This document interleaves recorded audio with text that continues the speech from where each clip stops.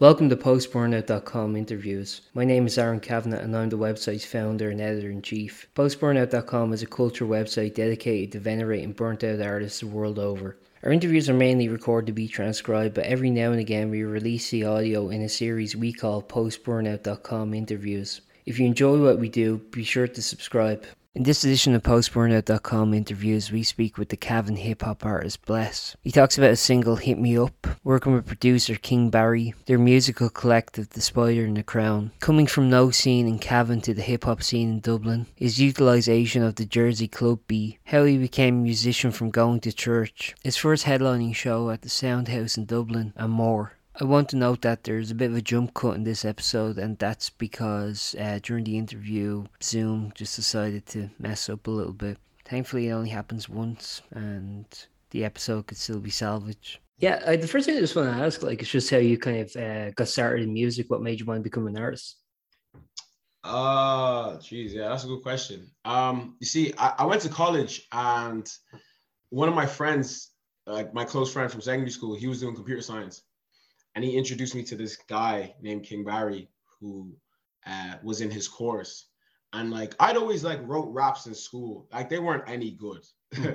But I was like, yeah, I'd love to try my hand at that. And then when I met King Barry, he was like, yo, I make beats and stuff like that. And let me produce for you. And then he sent over the first set of beats and we started making music together. And then that was just a whole journey itself, you know? Yeah. And obviously King Barry, I mean, you end up making The Spider and the Crown with him. I was wondering if you could maybe tell us a bit about that. Yeah. So essentially, Spider Crown is like, I'm the spider and he's the crown because obviously he's the king. Mm-hmm. Honestly, that was just kind of, we toyed with a lot of different names for like our collective in the way that like a Drake would have OVO or whatever it is, or J. Cole would have Dreamville. We actually just needed to set up an email for an event we were hosting, and we needed a name. And we're just like, all right, let's just call it Spider Crown.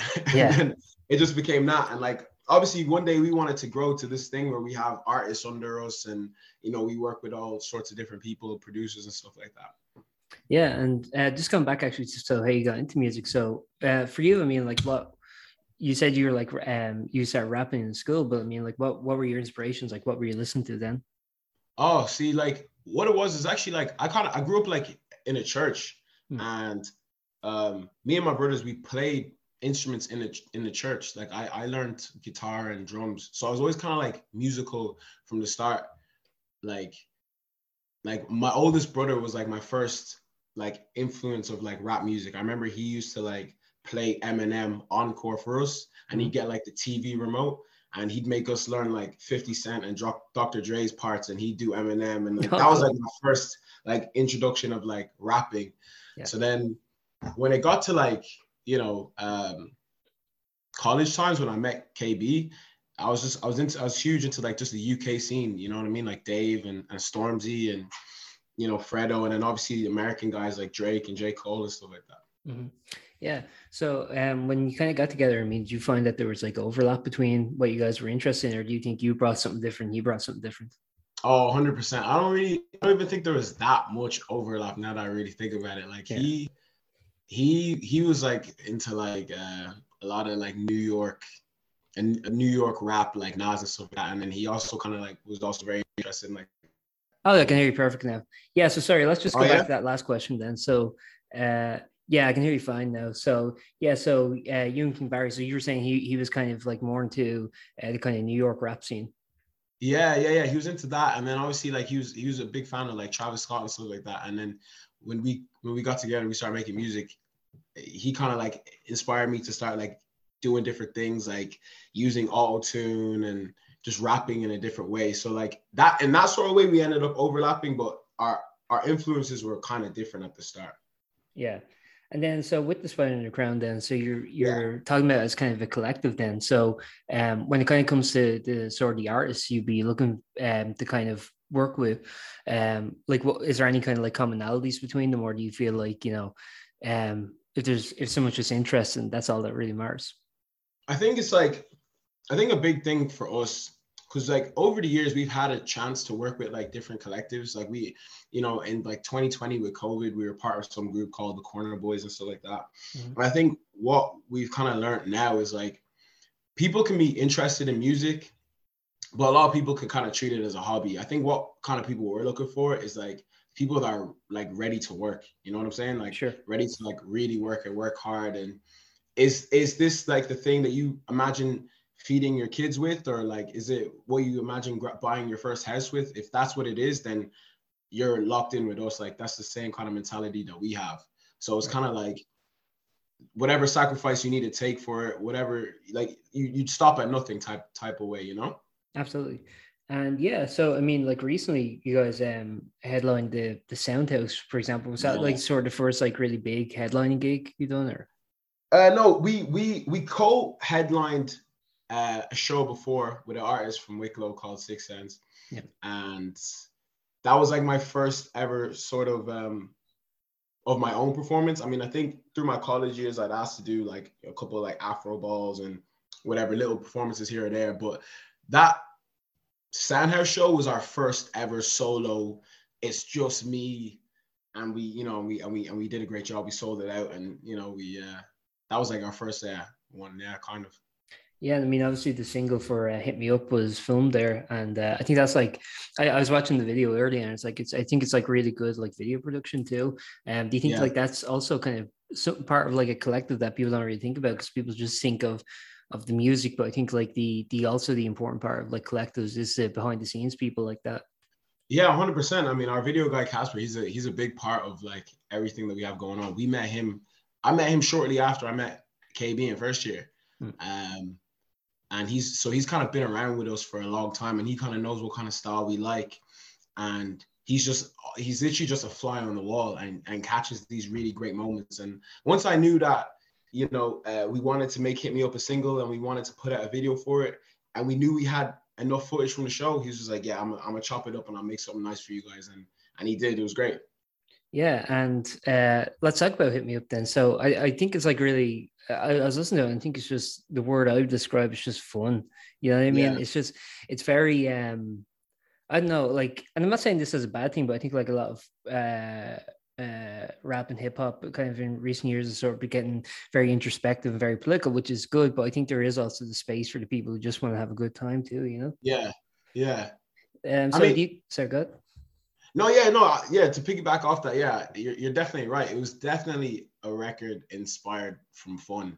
Like we wanted another single out before the show, and we were working on this song, but it was a bit more like dark and like just a bit more aggressive. And we liked it, but we're like, we weren't too sure about it. And then like I remember KB went up to bed, and then like I found this Jersey Club beat, which is the beat that Hit Me Up was. And I wrote the song in like 2 hours. And I remember I like went up to his room and woke him up, and I was like, yo, I think we got one. We got to go studio tomorrow. We got to go. And he was like half asleep. He didn't understand what was going on. Then I came in the next morning and I was like, yeah, we're going studio in like an hour. Let's go. We all record this. And then it just ended up being like that kind of song. So it was so like organic, the process. Yeah. And like, was the intent kind of, because I think this was like kind of what the press release was hitting at, was that it was kind of like a summer anthem in a way, or like it was just like a feel good kind of, you know, and I definitely get that. I mean, it feels like really just like, you know, chill, I guess. Yeah, definitely. We were definitely going for summer vibes. We made it in like March, so we knew that like, yo, the weather's starting to get a bit better. Yeah, this is the kind of song that people want to hear. You know, because we're just thinking of like where we like to listen to music. So like all the guys are over, maybe you're having a few drinks, it's sunny, whatever it is. Yeah, that's the kind of song you just kind of want playing in the background, you know? Absolutely. So that was the thought about it. And then obviously, you know, getting it on radio as well. Yeah. So, you know, we've had an opportunity lately to get our songs on the radio, and these are the kind of songs that people want to hear at this kind of time. So it just made sense. Correct me if I'm wrong, I believe you're from Cavan, is that correct? Yeah, I am, yeah. So most of like the kind of the hip hop scene in Ireland is kind of centralized in like Dublin. What do you think being from outside Dublin kind of adds like a different perspective, or? Oh yeah, 110%. I feel like you know, you can ask anyone, Cavan, like I'm kind of like the first person to do this. Can you hear that in the background? That's crazy. No, it's great. All right, yeah. I'm kind of like the first person to really start this music thing. I mean, obviously, since I have begun, there are people who have started making music, and I feel like when I just got to Dublin, it added like a chip on my shoulder for Hmm. sure because like I wasn't known, I wasn't able to get songs with the big guys. You know, no one was really giving me that look, so I really had to like work for like I mean, everything that I've kind of gotten recently. Do you know what I mean? Yeah. And but was there any kind of scene in Cavan, or did you have to kind of go to Dublin to find that? Yeah, it was. There was not really a scene in Cavan. No, not at all. I kind of did have to go to Dublin, Hmm. and it coincided with me starting college because I went to college in Dublin. So that was really when it all began, and the scene was like bubbling in Dublin at that time. So it was really, really competitive. So yeah, but there was no scene in Cavan at that time. Yeah, and I think like the interesting about what you're saying then is like if you go to Dublin and you're kind of you're still making it when there is like competition rather than just being in a place like Cavan where there doesn't really seem to be any competition. I mean, I think that kind of shows your merit in a way, you know what I'm saying? Yeah, 100%, 100%. That was a big that was a big driving factor for us. It was to get known, to get respected. You know, for the longest time, we thought we're like we'd listen to everyone's music and we'd be like, oh, we're 10 times better, and Hmm. oh, why aren't we getting those shows or why aren't we getting radio play? Now, honestly, back then we just weren't good, Okay.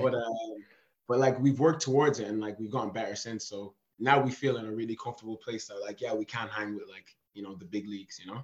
Do you think it's important for artists of any type to kind of strive for improvement and to kind of not get complacent? And how do you feel that like just before we start recording, you were talking about like you just came back from the studio. How do you feel that you're kind of building on the blocks you've already established, I guess? Yeah, I mean, I think it's like incredibly important to like, at the end of the day, you want to make music for yourself and you want to Hmm. make music for how you feel and what you feel about certain situations. But, kind of spending all your time obsessing about, you know, other artists and what they're doing and where they're going it's a good and bad thing because it keeps you on your toes. Hmm. You know what I mean? I always equate music to sports. It's kind of Sure. like, yeah, you could be working super, super hard, but like if there's this kid who's at the court playing basketball who's just kind of better than everyone else, you want to be better than the best. You know what I mean? Yeah. So it's there's that level of it, but another level of it is like, yeah, you still have to do it for yourself and stay true to what you believed in when you first ever started it. You know what I mean? Yeah. One thing I was a little unclear of. So when did you start rapping? Like at what age and how old are you now? Like, Okay, so I'm 22 now. mhm. I started rapping seriously at like 17, Yeah. and I started like writing raps at like 11 or 12 because we were just me and my brothers were like big Disney Channel kids. Yeah. So like we used to watch like like Lemonade Math or whatever it is, and we'd hear a rap and then we'd get so excited and like I'd want to start writing raps and stuff like that. But I wasn't taking it seriously. I started taking it seriously at like 17. Yeah. And is that at 17, is that when you started rapping under the name Bless? Yeah, yeah, that's when I started rapping under the name Bless. It would have been by 17. Um, I tried so many different other names before. Like I had like IBK and I forget what other names I had. But then yeah, that was really when Bless became a thing. That kind of Jersey style you were talking about earlier, I think is a very signature thing for you. And like of the music I've heard so far, I mean, obviously I don't know what like future plans are, but I think of now it's a very distinctive thing because like I feel in an Irish context, and I don't know if you agree with this, but like you don't really hear that. You know what I mean? You Yeah, don't really hear the kind of Jersey club mixes. yeah. No, yeah, you're right. Of course. I mean, a part of it was like, when we make music, we want to be relevant, of course, but we also want to be different to what everyone's putting out. And if we're looking at the scene and we're like, okay, it's flooded with these dark drill beats, okay, let's come with something completely different. And in New York and different parts of the world, the Jersey club sound is like popping. So we're like, yo, let's be one of the first people to do it here. Yeah. And that's kind of where Hit Me Up came from. And I mean, it has been obviously proven popular. I think there is like a uniqueness to what you're doing, and I think there is like what do you call it, a novelty in a way. Like it feels like fresh. You know what I mean Yeah, in Irish context. And do you yeah. think that's how the reception's been to you? Oh yeah, 100%. I remember when I dropped it, people were really, really like messing with it. Hmm. And then a week later was the headline show. Yeah.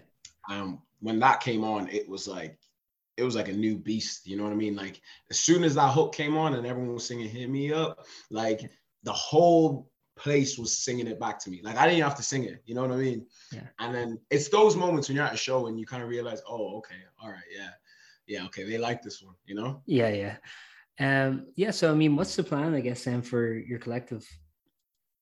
Oh, the plan is honestly to just keep growing, keep striving, keep working hard. In the next sort of year or two, we'll be looking to like sort of bring more people on board. I feel like we've grown the team slightly in the last year. We've added a manager. Obviously, we have full-time video staff now. KB's obviously in charge of mixing and music production, but we're still looking to have someone on photography, maybe a couple more artists, you know what I mean? So we do actually want to just grow. And what do you think you guys do differently to other collectives that are out there? I think what we do differently is probably just our attention to detail and obsessing over the tiniest little detail. Yeah. I think having that in your back pocket will make you like almost dangerous, you know what I mean? Compared to just someone who just, people can just make music, but what are you going to do to really make sure that this music is heard or people really love this music? And we have a few trade secrets that that we employ to make sure that we're heard, Absolutely. That's perfect. And I guess I'll just ask like two more questions. So second last one would be just, kind of the music that you're releasing so far, is it building up to an EP or an album? Oh man, I wish. We plan on dropping like our first album like late 2024. Okay. Sometime like that. We want to make sure we have a little bit of motion because like we've been talking about this album for like years. Yeah. And we want to make sure that when we drop something, it's like something that like it's not just Ireland that's hearing, but like the whole world. So we want to get a little bit more momentum behind our name, Absolutely. And yeah, I think also like releasing singles is a good way of constantly retaining a fan base, because if you release an album, it's like one and done, that's it until the next one. But if you're releasing singles every couple of months, you're getting a new thing, and it kind of keeps people retained, you know what I mean? Yeah, of course. Yeah, facts. That's definitely the plan, to just keep like remain on the forefront of everyone's mind, you know what I mean? Would you guys ever consider maybe doing a compilation album of all your artists once you have more people under your belt? Oh yeah, definitely. We were on a walk like last week and we were all talking about that. Yeah. We were like, oh, what would that sound like? So yeah, definitely. Oh, I'd love to do that. Yeah. It's like a dream of mine. That's like, I always love that when like labels and collectives do that, the kind of stuff. It's just a great way, I think, of discovering new music. But also I think, and I don't know if you agree with me on this, but I think even with all the kind of like new ways of marketing and stuff, I still think the best way of discovering new artists is just through live, just seeing them at like, as a sport act or like at a festival or something, Yeah, 100%. We say that to each other all the time. I feel like you can be a presence online, but you truly solidify a fan base when you're seen live. You know what I mean? Like, because they get to like, live the music with you on that stage, Yeah, and that's something I think a lot of people missed during lockdown, and now because after people understand the kind of importance and significance of that. How do you feel like about being a musician, I guess, like during the lockdown when you were still kind of growing? Oh yeah, it was when I look back on it, it was some of my most fun times I've had making music. And whether the music or not was like great, I'm not too sure. But like it was literally like, because lockdown happened nearly like towards the end of the academic year, kind of in summer. So it was literally just waking up every day and in the studio, like in my home studio, just recording, send away stems for KB. And then we get on calls for like 6-7 hours and just work on those songs and build them up together. Like I really enjoyed that time. But the worst part of it is not being able to take the music out anywhere. You know what I mean? People couldn't hear it. They were stuck at home. Yeah, man. But like now you guys are obviously making up for that. Do you have any more live events planned for the meantime, or? Yeah, definitely. We want to spin back in like late August with another live show. Hopefully we can secure a bigger venue. I know the team is working towards securing a date right now. Yeah. But yeah, we want to do a bigger venue like by the end of summer. Would that be a showcase or just a headline show? Probably just another headline show. And yeah. You know, I'll bring through some surprise guests and stuff like that. Nice.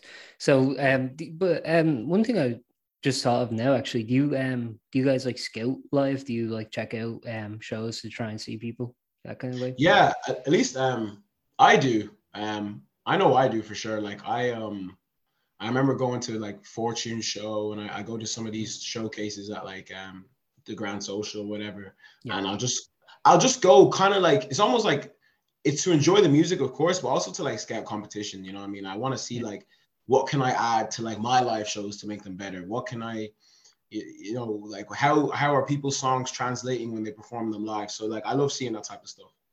Yeah. And how do you think like, I mean, like, cause you know, obviously playing the Soundhouse is a great venue, but like the options are kind of limited in terms of what you can do as a stage production. So how do you kind of make the live show interesting given the parameters of the venue?